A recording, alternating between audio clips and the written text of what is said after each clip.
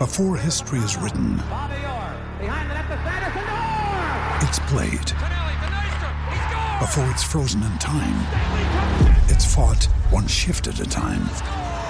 Before it's etched in silver, it's carved in ice. What happens next will last forever. The Stanley Cup Final on ABC and ESPN Plus begins Saturday. We took it all. We brought them to our land. An endless night, ember hot and icy cold. The rage of the earth. We made this curse. Carved it in the blood on our backs. We did not see. We could not, but she did. And in the end... What will I become? Senua's Saga. Hellblade 2. Play it now with Game Pass.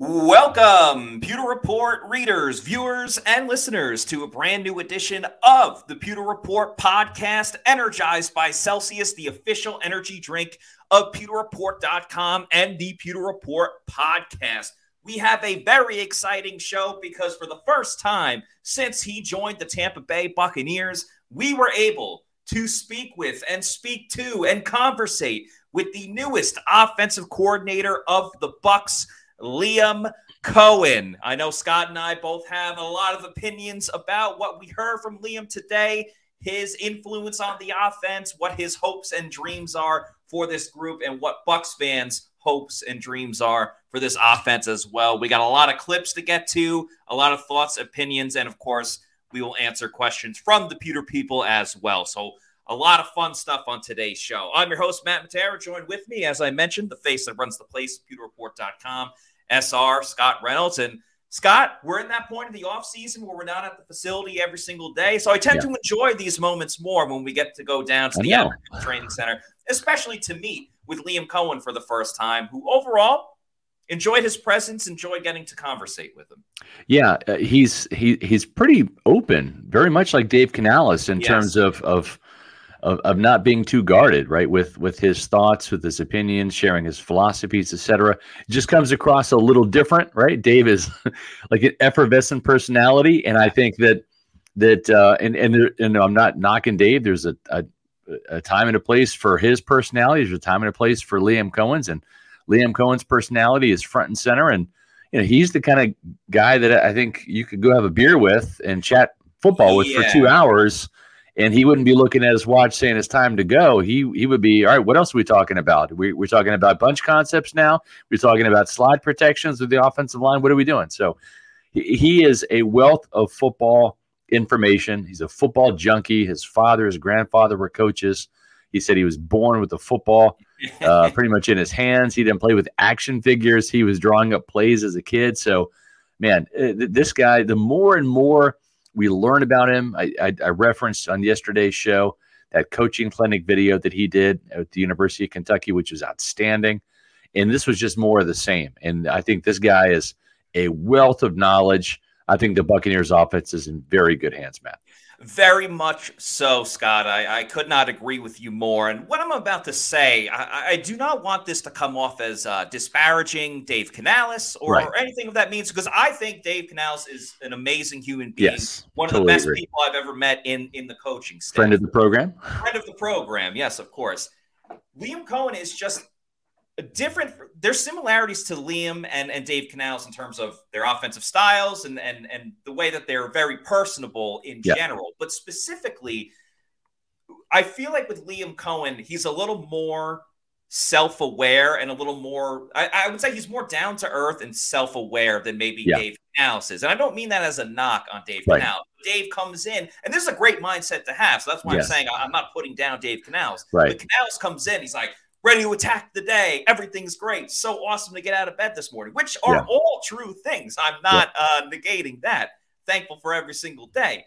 With Liam Coen, very much felt the sense of like, we're good here, but let's see how we can fix this, and that. And like, Kentucky, we did some great things, but we also got smoked by Georgia, and we have to be better in that sense of it. So I'm totally with you in terms of Coen just seems like a guy that would be down to hang out for like 2 hours, have a couple of beers, maybe have a cigar or something like that. Yeah. And let's talk football. Let's talk golf. Let's get into all different things where Right. Canals is a little more like almost too energetic where you need it like chilled out a little bit. So neither way is like worse than the other. I'm just saying, and we'll get to know Coen more, but off of first impression, who would I rather like hang out with for an evening? Probably Liam Coen a little bit more than Dave Canals. I agree.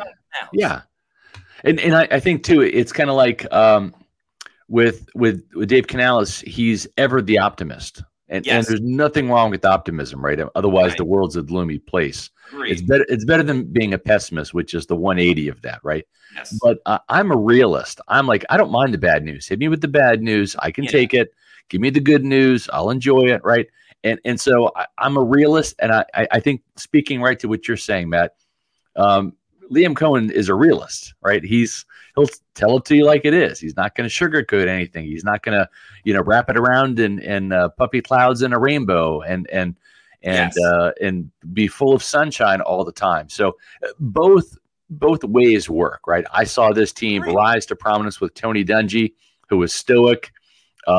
Arms crossed all the time, and transition right into John Gruden, F this, getting in refs, grills and yelling and screaming and berating players. There's a lot of ways to skin a cat. I just happen to like this cat right here, Liam Coen. I think he's an absolute right pick for this team, the right guy at the right time, I think.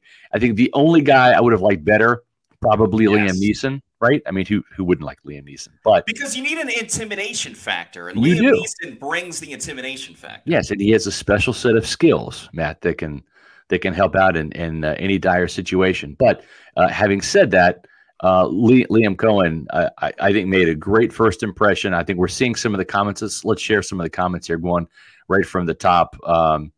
Great first impression here from Kathy Gillespie. Bat W agrees. Joel, also the same thing.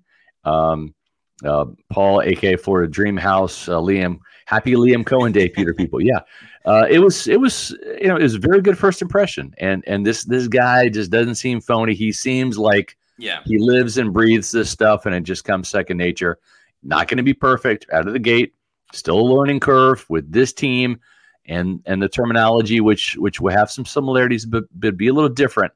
But I think because of that experience, Matt, and also too, I want to be fully accountable, and I want to set the record straight. I actually asked Liam Coen off the record. I mean, he said we can share this, but didn't get it on a recording. I'm not doing a story about it, but he did call plays down the stretch when Sean McVay was struggling, when the Rams were struggling. And he just wanted to step back from play calling a little bit. It wasn't like the 5 final games.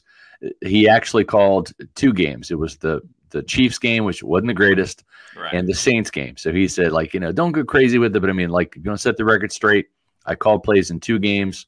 Supposed to call plays in another game, but he actually got sick and had the flu. And Sean said, don't worry about it. You get well, and I'll take care of the play calling duties. But he did point out, hey, if you look at the Saints game, that was the first game we ran for 100 yards that year, and that's something that obviously you look at what he was able to do last year at Kentucky. Had Devin Leary, wasn't exactly Will Levis, right? Will Levis, the first, or was actually second round pick, but a guy that had that billing. But they ran the ball a ton with Ray Davis, and he likes to run the ball, and so we'll get into some of those clips, Matt, about what he said and what he talked about. Yeah, I just want to put a bow on the last thing between Canales and Liam Coen is last year's Bucs team. I think they needed a guy like Canales that is always positive and helping to get you through the tough times when there were a lot of tough times. But now with Canales gone, I think Liam Coen is the ideal replacement for him in terms of can still keep that positivity, but keep it real, like you said as well. And I love the fact that, because I was thinking about this at the time before Coen was even a candidate. I was thinking all right, well, if there's not a lot of great offensive coordinators available, candidates available from other teams or cast-offs from other teams, why not dip into the college ranks? Because we've seen the college play caller come up and occasionally do some good things. I mean, Chip Kelly initially, when he went to the Eagles, got Nick Foles to the playoffs before Nick Foles became the Super Bowl hero. Yeah. Obviously, Cliff Kingsbury had to make that jump and found some success a little bit. So I was thinking, like, why not go the college way?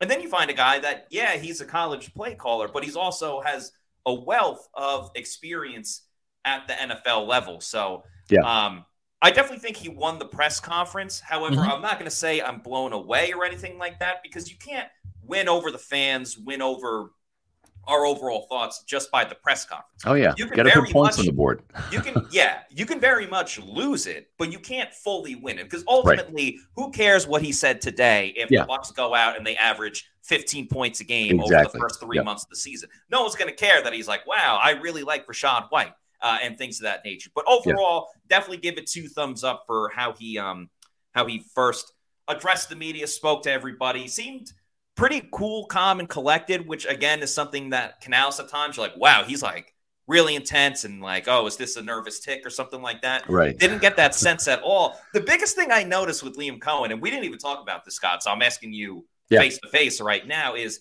he's still got that quarterback in him. Because when he was talking about motion, he kept going like this. I'm like, is he like waving someone on to like come in and do a guest answer or something like that? He would snap a lot. And it's just, he's still got those quarterback tendencies that I will not be surprised going to practice and stuff like that if we see him running and slinging it just like all the other quarterbacks. And be under center on occasion. He's still I'm very much has that quarterback in him when he's calling people over for motion. No, you're right. And I think the thing too with Liam Coen is, former UMass quarterback. Yeah. Didn't play a down in the NFL. And it's those kind of guys, those gym rats, the guys that didn't have all the physical tools, right, to excel. They're the kind of guys that you want as coaches, because they understand the little minutia, the attention to detail that you had to have to get you on that Division I roster, right? Even as a starter or a third string guy, whatever. And maybe it's not at the upper echelon schools. It might be at the lower schools like UMass was. And so, those are the guys that typically make really good coaches. And you've seen some guys win Super Bowls. Andy Reid didn't play a down in the NFL. John Gruden was a third string quarterback at Dayton, So it's some of those guys that aren't the Dan Campbells that had all of that playing experience in the league, or Todd Bowles certainly won a Super Bowl with the Washington Redskins. So there's places for guys like that. And I like those film junkies, the gym rats, the guys that really have to grind and learn from the bottom up. And it makes them really well rounded. So I was very impressed by what we saw and heard today. Yeah, so let's get to a couple of videos first. We'll start out with his opening statement. The first part of the video, you don't see this part, but he thanks Todd Bowles, the Glazers, everybody in the Bucs organization. Then he goes on to talking about a couple other people. The next 2 videos, because they're relatively quick videos, the next 2 videos after that, it's very evident that one of the big reasons that Liam Coen wanted to come to the Buccaneers was for one player in particular. I'm not going to spell it out for you, but you'll be able to figure it out. To come to Tampa Bay to be the offensive coordinator. I'd also like to thank Mark Stoops at the University of Kentucky, giving me an opportunity to go call plays in the SEC and really kind of get my feet wet and doing it for the first time. And I'd also like to thank Sean McVay and the Los Angeles Rams organization for essentially giving me my PhD in coaching and learning under those guys. And what a first-class organization! But couldn't be happier to be here and really open up to any questions. This was a no-brainer for me. I mean, obviously, the opportunity to work with Baker, to get back with him potentially. John Wolford's in the room that I coached with the Rams for multiple years.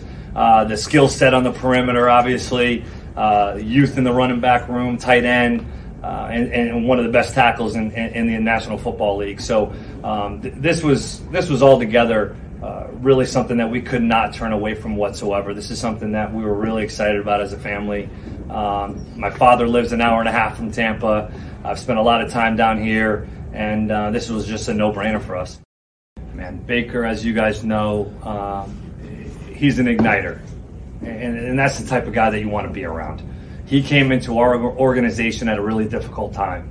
a time that we weren't having a lot of fun. And he came in and made football fun for a lot of people at that time. He came in and made football competitive again at practice. And he's jawing at Jalen Ramsey, and they're going at it. And that was something that we hadn't felt in a little while, right? It was a tough year. And the opportunity to be around him potentially every day, to coach a guy that's as competitive as he is, that has that moxie, I mean, that's fun. I mean, you can't coach that. And when a guy has that ability and the ability to communicate with others, that's something that I really wanted to be around and was very intriguing for us. I just love, Scott, that it was, under 2 minutes, and he's essentially like, yeah, I came here because I want to work with Baker Mayfield. Yeah. Now, with him not even being under contract, so I imagine some of the Bucs brass weren't thrilled that he's like, yeah, it's Baker, and it's only Baker. But he clarified later when we spoke privately with him that, he can work with anyone, really. But obviously felt a strong connection with Baker for a guy that they really only worked a month together. Yeah, and I think the key word was igniter, right? I mean, that's Yes. that's very high praise for somebody to come in for essentially 5 weeks, Yep. and make that type of an impression is something. And it's easy, right, to come in at the start of the off season like Baker did and kind of ingratiate himself with his teammates, right, and start. Everyone's like on the same footing to a degree. You got the rookies in there for the first time, the new free agents, the Matt Filers, the Ryan Neals, guys like that. It's all kind of coming together, right? But when you're jumping on the train as it's going down the track, right, and it's almost at the end of the tunnel because it's the last 5 weeks of the season. You jump on there, and there's teams that already have their cliques and their groups and their leaders. And here comes a guy who's genuine, and for him to make football fun again, I mean, that's a great story. Like that's a real insight that we didn't even realize that Baker had that type of effect. And you know what, Matt? Winning that first game in dramatic fashion, the way they did about 72 hours after he became a Ram, that certainly helped too, right? That's a good first impression. But yeah, I mean, it makes you want to be around that guy, and I'm sure that was a lure for Liam Coen coming to Tampa Bay for sure. Yeah, like if they get smoked 31-7 in that first game, I don't know if everyone's going, wow, yeah, Baker, like what a guy. I'm sure he was still a great teammate, but a lot of times how many times do we talk about historic teams in any sport really, where it's like, some of these guys didn't get along, but they won. So, winning ultimately is fun. Sometimes Keyshawn Johnson and Warren Sapp in 2002. Yeah, exactly. Sometimes you need the winning part to be the catalyst for everything else. So if you come in and you start winning right away, ultimately, I don't know. I'm not an expert on subconscious and the mind and everything like that. But I think subconsciously you're like, oh yeah, Baker, we won. We like this guy. And to your point, it's much, much easier to ingratiate yourself when you have a full season like he did with the Bucs versus the 5 weeks with the LA Rams. But I think that speaks to just what Baker means to a lot of people. And some people didn't like the chip on his shoulder mentality, but it's also gotten him a long way. Because you got to think too, I mean, that's a tough situation. He just got cut by the Panthers. He's probably coming in tail between my legs going, it's better than nothing. It's better than not playing at all. Well, and if you remember, he actually asked for his release because he wanted the chance to latch on to a team. He knew he was going to be a clipboard holder in Carolina. He did it for weeks. He was the good soldier. He learned that role. He tried to help others that way. But he's like, man, maybe I can help another team. And that's the thing. It's like he was claimed off waivers. People kind of assumed that he would go to the 49ers. And wow, what could have happened, right, to Baker Mayfield? Had he been there in Philadelphia instead of having Christian McCaffrey take emergency snaps because they're completely wiped out at quarterback. But instead, the Rams said, screw you, division rival. We're taking him. And, he didn't go to the playoffs. The Rams fizzled that year, but still interesting. And, boy, that connection is paying dividends now with Liam Coen coming to Tampa. Absolutely. Thanks to Meets McGee for this $5 super chat, who says, please ask Todd Bowles if he will run an unscripted scrimmages against Liam like he did with Dave. Knowing Todd always had issues with those offenses. It's a little bit different with the scrimmage. Like, you're not game planning for weeks how to beat Todd Bowles' defense. And you got a lot of like second string against first string and third string against first string. So not exactly the same thing. But part of the reason why they did that with Canales, if I recall, was because Canales had never called games before. That's right. So it was getting him those in-game experience reps in training camp. Yeah. No, you're exactly right. Has been calling the play. So I still do think we'll see those type of situations, but I don't know if it's necessarily as important / should be a precedent, because Coen has tons of experience. I mean, compared to Canales, tons of experience calling plays in in-game situations. And I like what Coen had to say about, like, not everything's going to go everybody's way. You got to learn how to pivot at times. And he's kind of talking about that coaching at the college level. Like, you're going to have to pivot because one team will be great at doing this. You're going to have to be able to counter that. But you can apply it to the NFL as well, which, again, is something where the Bucs offense at times needed to adjust more in games or go with a different style of game plan after the defense had kind of figured them out. And I think Liam Coen will be best equipped to do that. Yeah, no, I think you're right. And also, too, they had to pivot from quarterback to quarterback to quarterback in L.A. when Matthew Stafford got hurt. And, you know, and he doesn't control Baker Mayfield's situation in free agency. It's a two-way street. And, again, Baker, I'm sure in his heart of hearts, wants to return. He knows he's welcomed here. He knows that he is a leader here. He's established himself here. At the same time, and I go back to this, and I'll probably end up writing this in my Fab 5 on Friday, this is a business at the end of the day, and sometimes it can't be personal. Baker has 1,000 reasons to come here and stay here, but these guys don't play this game for free, right? It is a child's game played at a king's ransom. Yeah, and the thing is you have an earnings window, right? And for most NFL players, what's the average, Matt? 3 years, right? That's the average NFL player, from Tom Brady all the way to the guy Sean Fawn. Yeah, that doesn't even make it out of training camp, you know. And you average it out, it's 3 years. It's short. Injuries can shorten some guys' careers, and it can be over in the drop of a hat. Ryan Jensen, great example. I mean, luckily he got out at a freaking training camp of all things. Second day, right? And he was 30 years old, I think, 30. Now he's 32. Yeah. So having said that, Baker Mayfield, remember, he lost $12 million, you know, in that, if that report is correct, in a shady investment scheme. Maybe he gets that money back in litigation. Maybe he doesn't. But you look at that and say that's $12 million that's gone. He played this year for $4 million plus a couple million in incentives, right? When the average starting salary, if you average out all of the starting quarterbacks, probably around $20 million. Okay. So at $7 million, he was $13 million shy of money he should have made. So 12 and 13, that's $25 million that you can make the case that Baker Mayfield is out right now. Right. And you only have probably this contract to make some of that money back. So as much as I want to think he's going to re-sign, and I think is more than a 50-50 chance that he does, there's going to be suitors out there. And Baker's got to make the best decision for his future and his family, because this is his one shot. And if you sit there and say, okay, well, isn't $30 million enough as opposed to 35? Well, if you get $30 million over 3 years or $35 million per year over 3 years, that difference is $15 million in that other contract. No question about it, Scott. And that's why it doesn't bother me by any means, but I don't get the people that are like, oh, well, you should be loyal, and the Bucs took a chance on you, so you should be loyal to them. Well, let me ask you, if the shoe was on the other foot, and let's just say Baker, instead of 4,000 yards, threw for 3,000 yards. Instead of 28 touchdowns, it was like, I don't know, 20, and the interceptions instead of 10 was 15. We took it all. We brought them to our land. An endless night, ember hot and icy cold. The rage of the earth. We made this curse.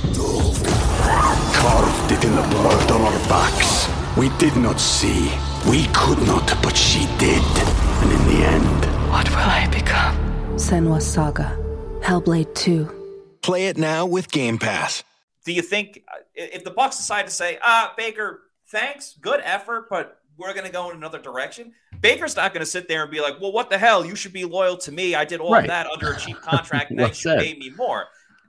Like, fans want it, and I get it, like fan, fanatic, all that stuff. But you can't sit here and say, cut this guy because he's been terrible, and the Bucs cut a guy, and you're like, all right, good job, Bucs. You can't look at the player and be like, take less when they play better. It's just not how it works. So, yeah, I mean, the Bucs got an absolute bargain for Baker Mayfield. And I get it. Like, the market was not hot for him at the time, so you could get him at a bargain. But Baker outplayed his contract, exceeded it by many, many, many lengths. So now it's his time to cash in. Do I want to see him in Tampa Bay? Absolutely. I think the Bucs fans would absolutely love that as well. But you got to look at it from all sides. You can't just look at it through the lens of the Buccaneers. One thing I always look at through rose-colored lenses, because I love this damn thing so much, of course, is Celsius Energy Drinks, the official energy drink of the Pewter Report podcast. Check out their new product line, the Celsius Essentials. They're bigger cans. They have 270 milligrams of caffeine, awesome flavors such as the Blue Crush, the Dragonberry. You can get them nationwide at 7-Elevens. They are the newest line that help you reach your best physical and cognitive performance with the Celsius Essentials. You can get the 3-pack variety pack over at 7-Elevens, and they're coming to Amazon sooner rather than later. So whether it's the Celsius Essentials or some of the original old school flavors of Celsius, could be the sparkling orange, the sparkling cucumber lime, peach mango, whatever it may be, Fuji apple pear, Arctic Vibe, my personal favorite. If you need to know where to find a Celsius energy drink, go to the Celsius store locator on the Celsius website, punch in your address, and it'll tell you the closest geographical location where you can find one. Could be a health and fitness store, could be a Walmart, Target, or if you're lucky enough, you might just be able to find one at your local bodega. Bodega. And once you keep going to your bodega and you're like, I love Celsius, but I need more. I need to get it in bulk so I don't have to make so many trips. You can get it in bulk. I'd recommend getting the variety pack because variety is the spice of life. Go to Amazon, click on the subscribe and save, and have it sent to your place of residence whenever you want. You're the captain. You're in charge. Just make sure you're drinking Celsius energy drinks. Make Celsius your number one pick. Celsius, the official energy drink of the Pewter Report podcast. Scott, there's a video or two I want to get to, and then I want to talk about another player that is available for available in free agency that the Bucs would like to re-sign. But just kind of want to close the book on some of the previous 10 years of Liam Coen. First, him talking about the differences between coaching at the college and the NFL level. It's a good question. Well, the NFL and college game very different in a lot of ways. The defensive structures actually in the college football game are a little messier than they are in the NFL game at times. Obviously the blitz pickup packages in the SEC versus the NFL, maybe it'll be a little bit different, but the defensive structures, they're a little messier in college football. But at the end of the day, as we kind of talked about before, was get the ball to your best player as many times as possible and see what happens. And try to be as efficient as you can on early downs, win third down in the red zone. But we had a kid 2 years ago, Wan'Dale Robinson, that had 104 for 1,300. And, ultimately just try to get him the ball as many times as possible. And I can sleep better at night that way. Keep in mind that theme of getting a player the ball as much as possible. And really that's something we talked about yesterday. That's his mantra. Yes. That's his coaching philosophy. Players, not plays. Yep. So I don't think we're going to see the issue we've witnessed over the last couple of years with Byron Leftwich, with Dave Canales kind of forgetting to get the ball to Mike or Chris in the first half, and Chris's wife, Mariah, having to take to social media to bitch about her husband not getting the ball. And thank goodness she did, because he had a great game against Green Bay. But he did. He has that special column, playmakers, and that's where he's going to be putting Mike and Chris. And every time there's a target or a touch, they get a check there, and he gets to see visually while he's calling the game how many times has Mike touched it, how many times has Chris touched it, and it starts there. I'm sure Rashad White will be on there as well. Yeah, we'll get to that video in just a second. Last thing about his coaching history, just what he learned from Sean McVay and Mark Stoops, two pretty prestigious coaches in their own right. Liam, you mentioned Coach Stoops and Coach McVay. I'm just curious what you kind of learned from them, from their coaching style, that you want to apply to your own coaching style. Sean made coaching. He gave me a different outlook on coaching. I'd been doing it for a little while there, and I'm sitting there one afternoon as a assistant receivers coach, and I just got there, and he comes in at 6 o'clock during OTAs and says, "Hey man, I appreciate what you're doing, and I'm really glad you're here." And to get the pat on the back that you just don't typically ask for or think is necessary in this profession, but to actually have somebody do it, you saw a little bit of a different lens of how football can be and coaching in general can be. And then and he's the best communicator I've ever been around, hands down.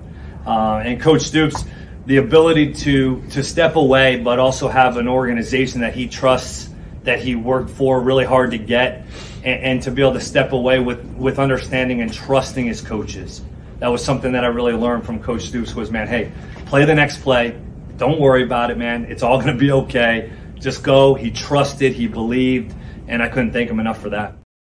And as Scott just alluded to a moment ago, it's players over the plays. As an offensive play caller, is players over plays. Can you just speak to that and in identifying that and what that means to you and your play calling style? Yeah, I was taught in times of crisis you think players, not plays. And it's not about what maybe I like or the play that I might like the most, but what's going to get the ball into our best players' hands.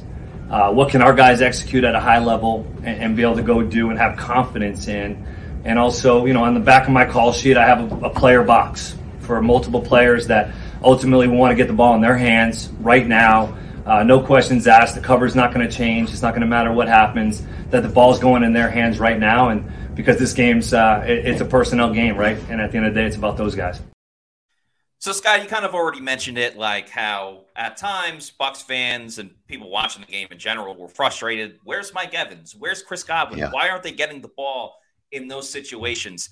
I loved what Coen had to say there halfway through his statement about doesn't matter what the defense is. Doesn't matter what the call is. We are going to get that player the football. And he talked about this later in the press conference, or maybe it was during our private discussion, that I almost forgot about it, maybe because he jumped back and forth between Kentucky and the Rams. But the Rams had the best wide receiver in the game of football, Cooper Kupp. And it was not a question of, hey, how's this defense going to take Cooper Kupp out of the game? Are they going to double team him? Are they going to bracket him? It was, how much can we limit the damage of what Cooper Kupp will do to the opponent this week? And it's just so funny thinking that. It was like, whatever Thanos used to say, dread from it, run from it. Like, it's still going to happen. It's inevitable. It's inevitable. Right. Yeah. Cooper Kupp was inevitable. That's right. In his prime, and injuries have hurt him the past couple of years. So he's still a great wide receiver. There's no reason if Mike Evans resigns, and it's kind of in the boat with Baker Mayfield. We're all hoping. We all can see it happening. There's no reason that Mike Evans should not get force-fed the football week in and week out, regardless of bracket coverage, regardless of putting the other team's best corner on Mike Evans. It is Michael Lynn Evans, all right? So I think with that, with what he said about Chris Godwin playing the Cooper Kupp part this season, could be a resurgence for Chris Godwin this year, which I will add is a contract year. It is. It's going to be a contract year for Chris. And I think when you look at Chris, and I just did an article, I put your article on Liam Coen's press conference as well as mine, because we can't get to it all in this podcast, it's only an hour, but read those articles, Peter, people. One of the things that I noted in the article that I did, which was basically talking about how Mike Evans and Chris Godwin will be used in this new offense, is it seems like, and it took Dave Canales a while to figure this out. And towards the end of the season, you saw him, that Green Bay game comes to mind, you saw him use Chris Godwin more in the slot. And honestly, that's just where he thrives. That's where his bread is buttered. And he was the engine of this offense from 2019 all the way through 2022 in terms of targets, in terms of the offense running through him. And that Cooper Kupp role, that's where they run the offense through. Cooper Kupp with the Rams. Doesn't mean the Mike's not going to get his. Yeah. Because you're going to see, I think, the receivers in a lot of bunch formations, and a lot of stacked formations. And that's helpful because as you get older, You may lose that initial burst off the line. Maybe Chris Godwin's lost a little bit of a step. Maybe Mike has lost a little bit of a step. But when you're in those bunch formations, it helps you get free releases from the line of scrimmage. It creates confusion, right? And it also creates some natural rubs with those guys going different ways. Those little natural picks that can happen coming out of those bunch formations, running routes. So I think you're talking about getting the ball in Chris's hands and Mike's hands on the run, on the move, shorter intermediate passes perhaps, but getting more yards after catch and getting some more of those free releases from being in the bunch set. It's not like Mike's not going to see time outside. He will. Yeah. But I think you're going to see more time of Chris inside. And I was just looking at the numbers per Pro Football Focus for the story here. In 2022, Chris Godwin played 628 snaps in the slot, 628 in the slot, 311 out wide.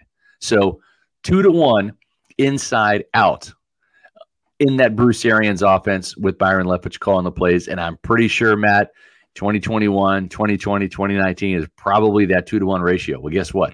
Last year under Dave Canales, Godwin played 655 snaps out wide and just 335 snaps inside. So that's a 2-to-1 ratio the other way. Twice as many snaps outside versus inside.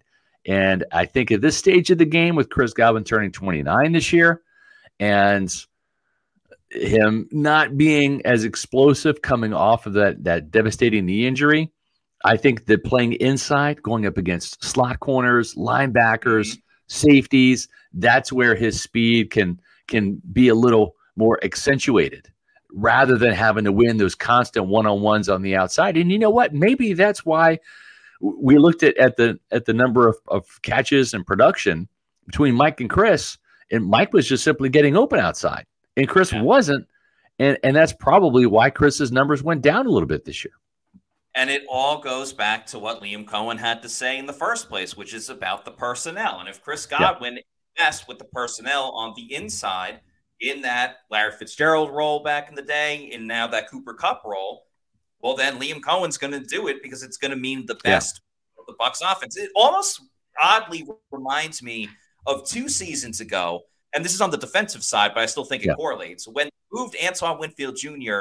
into the slot, and he mostly played. Great point. It wasn't necessarily bad, but he's just better at free safety. Yeah. So they moved back to free safety, and what happened? Oh, he was first team All-Pro. Blew up. It's kind of like that now with Chris Godwin, where Canales came in and Brad Isaac spoke a lot about it, that we're going to move Chris to the outside. And Chris wasn't necessarily bad. He got over 1,000 yards and was better down the stretch, had some big games, but he's just better in the slot. And that can open up an opportunity for Trey Palmer or Raheem Jarrett that Liam Coen had mentioned, or a new wide receiver that comes in. So there's definitely some moving parts that will be cool to see. Let's get to a couple super chats. Thanks to LGBC's Most Wanted for this $4.99 super chat, who says, "Saludos, Pewter Report. Did last season change where Evans or David stand in your top 10 of all-time Bucs? What do they need to reach the Mount Rushmore?" Wow, that's a good Levante question. David needs Derek Brooks to have not played for the Bucs. Right, and that's nothing on Levante David, but we're talking about Derek Brooks. Yeah, I know. I thought agree about this for a bit. I had Mike on my Mount Rushmore to begin with, because I also just think like he's the greatest offensive player of all time in the history of the Bucs. It's really tough to have a Mount Rushmore, as great as the Bucs defensive legends have been. It's really tough to have a Mount Rushmore with just no offensive players. So Mike was always on my Mount Rushmore because of that. I don't necessarily know how much he moved up or down. Levante, and I don't have like a list of the top 10 Bucs in front of me. You could make the case that Levante has moved up because he did another year of just great football and had some of his highest amount of tackles. And I think like 4 or 5. I think he's in the top 10. Yeah, I think he's in the top 10. Question. Yeah, for sure. Yeah. For my Mount Rushmore, my current Mount Rushmore is Warren Sapp, Derek Brooks, Rondé Barber, and Leroy Selman. Right, those are 4 Hall of Famers. They all have set records with the Buccaneers. Like they've made their own imprint on the team, and 3 out of those 4 are Super Bowl champions: Barber, Brooks, and Sapp. Leroy, and I understand it's a team game, but Leroy doesn't have a Super Bowl ring. Those other three guys were all NFL Defensive Players of the Year, with the exception of Rondé Barber. But he's in a Hall of Fame, and he's, in my opinion, a little bit of a class of his own because he is in rarefied air with like the Charles Woodsons, the Rod Woodsons for defensive touchdowns. He's the only player in NFL history, right? Or I think he was the first with the 40-20 club in terms of 40 interceptions and at least 20 sacks. So that right there, if I have to pick one of those three guys to leave, or one of those three guys to leave, or four guys to leave, to put Mike on and only have three left from the defensive side, to me, it's Leroy Selman. And that might be blasphemous to some of you, old timers especially, but he doesn't have a Super Bowl ring. Right. And now we're getting to the cream of the crop. We're not talking great anymore. We're talking elite. We're talking highest level of football. I think Mike will be a Hall of Famer. And to me, I'm reserving that day when Mike becomes a Hall of Famer. Then he has Hall of Famer record holder in the NFL, like Barber, and in the Buccaneer organization, like Brooks and Sapp.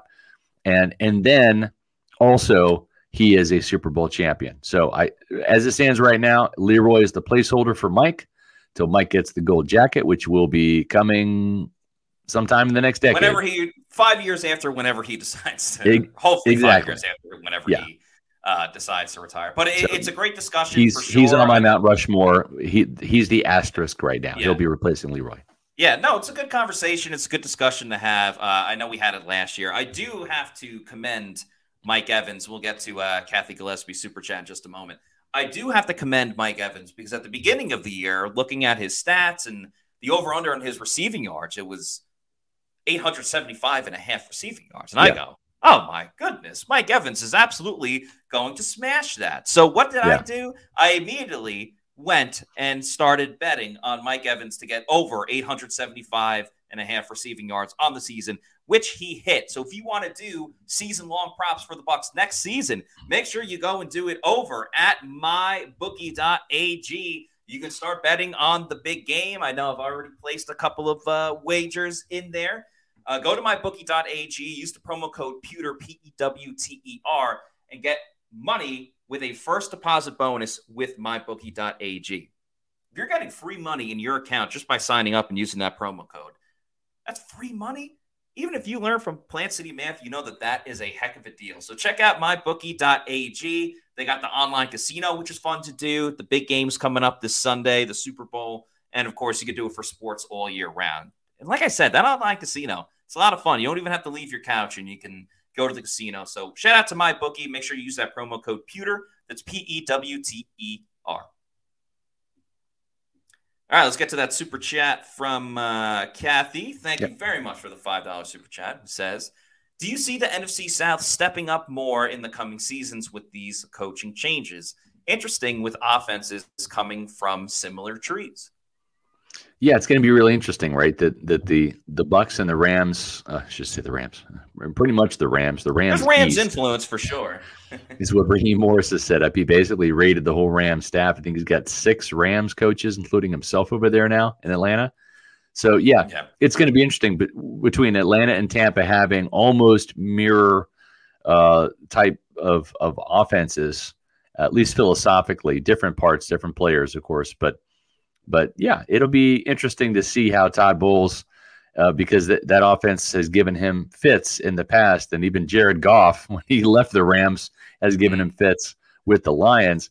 But we'll see if the Falcons attack, and we'll see who their quarterback is. Hopefully it's not Baker Mayfield, but I get a funny feeling the Falcons might be one of those suitors interested in Baker Mayfield. It would be a double whammy, of course, for Atlanta to steal Tampa's quarterback. That would rock the balance of power in the NFC South for sure. But I think the Falcons got better with this coaching staff. I like the names that are on there. I think Jimmy Lake is a friend of the program. Defensive mind, friend of the program. He's been on, the Saints, we'll see. I'm not sold on Derek Carr, and I think Clint Kubiak, new offensive coordinator, who the Bucs interviewed last year during the coordinator search. So that interesting there, at least a change on the offensive side, which clearly was the worst side of the ball for the Saints. Yeah. Carolina is going to be a work in progress. I think Dave Canales can do the job if given time. I think it's going to take 3 years to make Carolina a formidable team. I think they'll compete this year. They'll be better next year. I think if they're going to make a move, it'll be in that 3rd year. Maybe he gets that luxury from David Tepper, the most impatient owner in NFL history, just about. We'll see. But I think the Falcons are the biggest threat to the Buccaneers in terms of the NFC South title.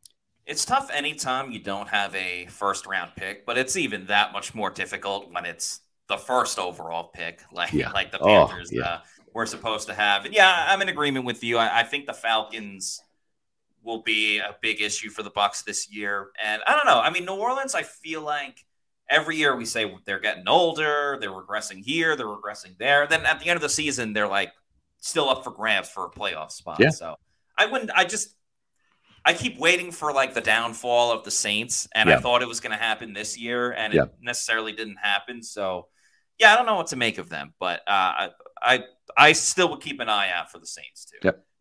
Thanks to Paul, a.k.a. Florida Dreamhouse, for this $5 super chat. He says, I love how fans went from mostly Traskaholics or he sucks to Baker needs to be loyal and stay. I need a Celsius to keep up with the hypocrisy with a couple of I think I did a poll right after they signed Baker that said, how do you feel about Baker Mayfield coming? And it was like 2/3 like, I'm excited about it. And the other third was like, wait and see, or terrible move or whatever. Right. And now I think if you did it, it's probably close to 90-10, right? Because you don't know what the other option is, right? We don't know if it's not Baker. I mean, I have no idea who it's going to be, right? I mean, maybe. I don't think they're going to go out there and make a huge play for Kirk Cousins, 36 years old, coming off of Achilles. Because I don't think the Bucs not a good track in the playoffs. Like the Bucs are kind of in a win now mode, but I don't look at them as like, wow, they got all the pieces in place. If they just have like a surefire quarterback, then they'll be in the Super Bowl. I don't see that where it's like, oh, the Bucs are a Kirk Cousins away from contending for the game that the Chiefs and the 49ers are playing this weekend. So, I mean, I don't know if Baker does not re-sign, do they go back to Jameis Winston?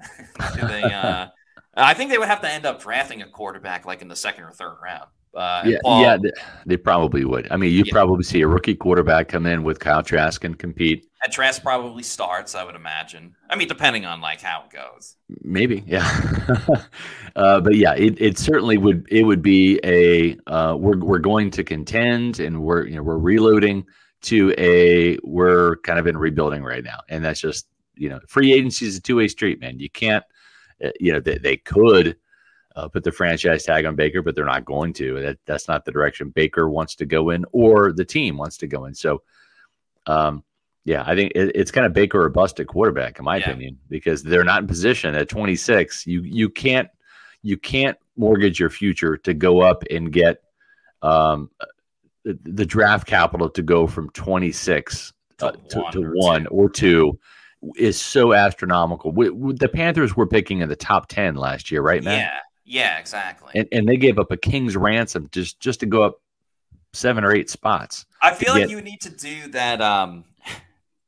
When Mike Ditka was with the Saints and he essentially traded every draft pick that picks. Year for Ricky Williams or whatever it was, I feel like you'd have to do something like that. By the way, thanks to Paul, a.k.a. Florida Dreamhouse, who says, also shout out Matty Diamonds calling Baker getting MVP. I tried to make a bet, but no bets on the Pro Bowl. I tried looking for a bet too, because I just had that feeling like who's going to make the most noise in this game?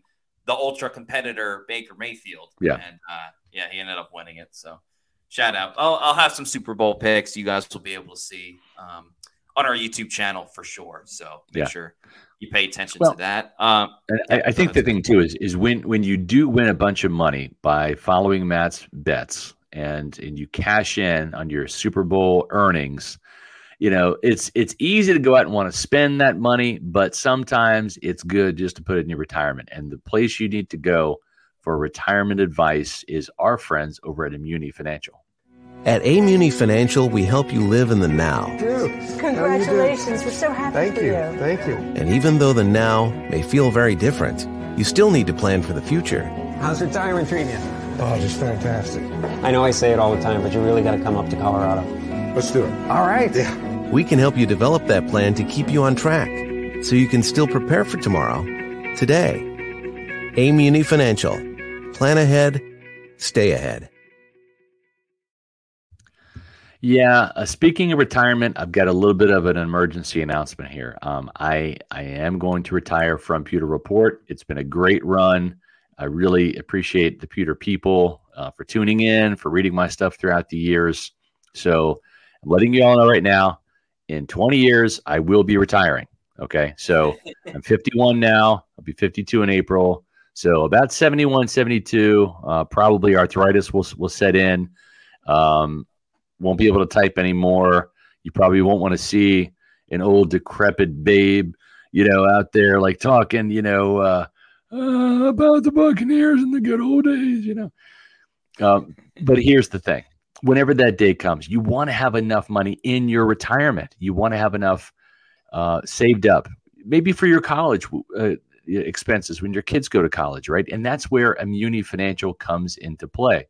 Managing your family's wealth means more to Immuni Financial than simply allocating your assets. It means legacy planning, brokerage and advisory services, retirement accounts, college savings accounts, and retirement and insurance services. With 40 years of experience, let Immuni Financial help you plan ahead and stay ahead. Give them a call today at Immuni Financial, 1-800-868-6864. I've got a lot of my personal investments in Immuni Financial, so I speak from experience. And make sure you visit them on the web at immuni.com.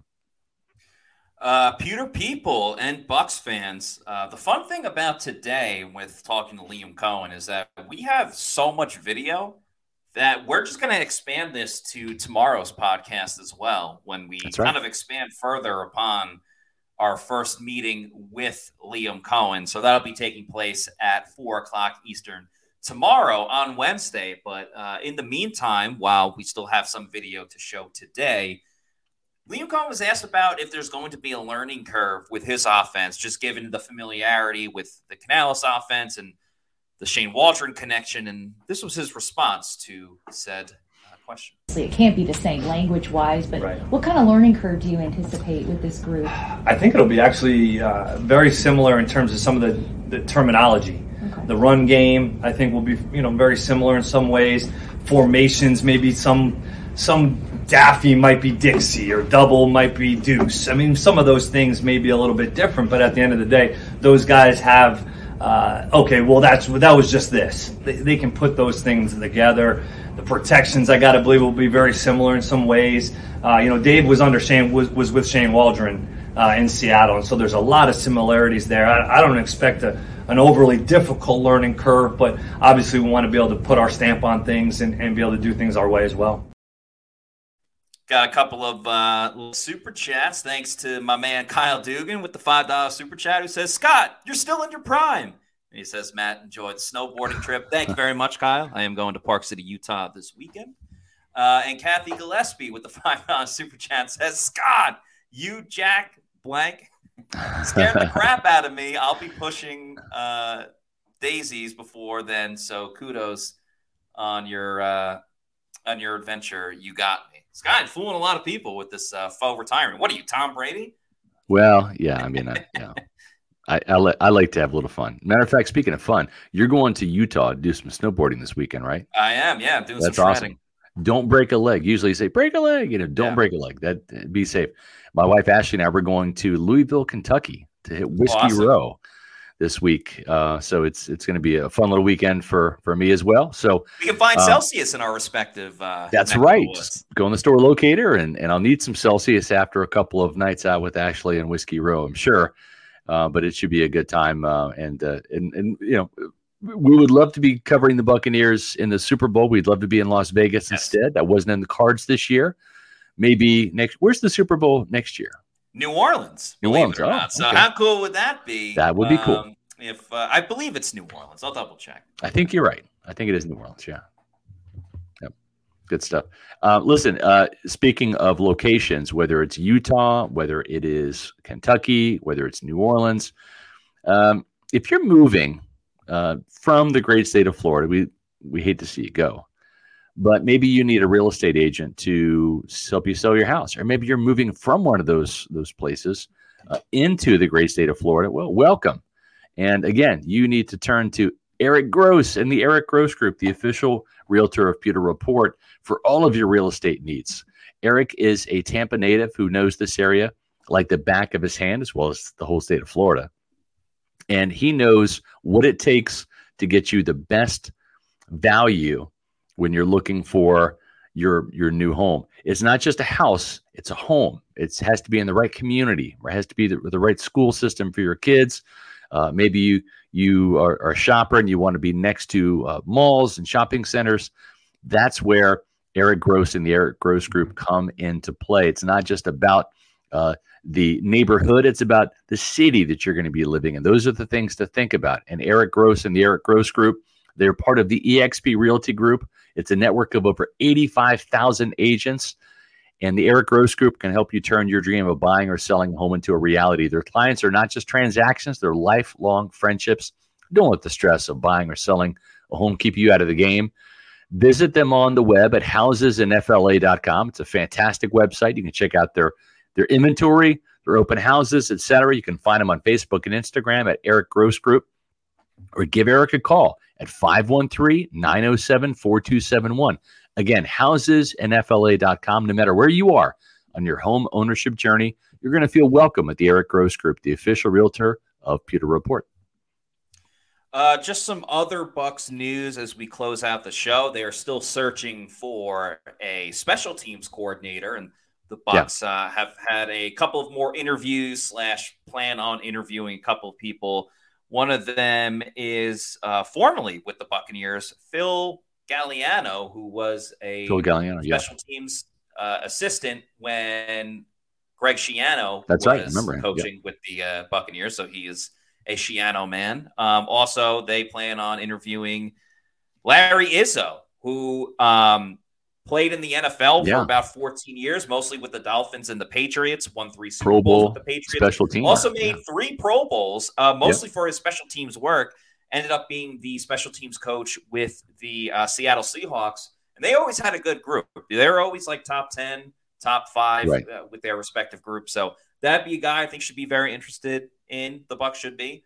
And then Scott Smith, the team reporter, just announced that their next interview is going to be conducted today with Iowa special teams coordinator LeVar Woods. And if you know anything about Iowa football, they live by the mantra, live, laugh, punt. All they do is punt and play special teams because they have no offense at all whatsoever. Sorry, and they had a great punter. So if there's any coach that you want on the coaching staff of Iowa, it's the special teams coach, maybe the defensive coach as well, but they got that covered with Todd Bowles. Special teams coordinator LeVar Woods will be interviewing for that role with the Tampa Bay Buccaneers, which that would be interesting as well. I do think the Bucs special teams needs a little bit of a makeover. Obviously not kickers. You want Jake Camarda back. You want Chase McLaughlin back. But as far as coverage wise and return wise, I wouldn't mind seeing a little bit of a tweaking here or there with that group. Yeah. You know, Kansas State, my alma mater, we actually won last night. We beat KU. So EMA, every man a Wildcat. Sean Snyder, son of Bill Snyder. He's not actually with Kansas State anymore. He's actually at KU, believe it or not. But he was a special teams coordinator. If you follow college football, you'll know that Kansas State is actually known as Special Teams U. We've got more special teams touchdowns than any other team dating back to the 90s in college football.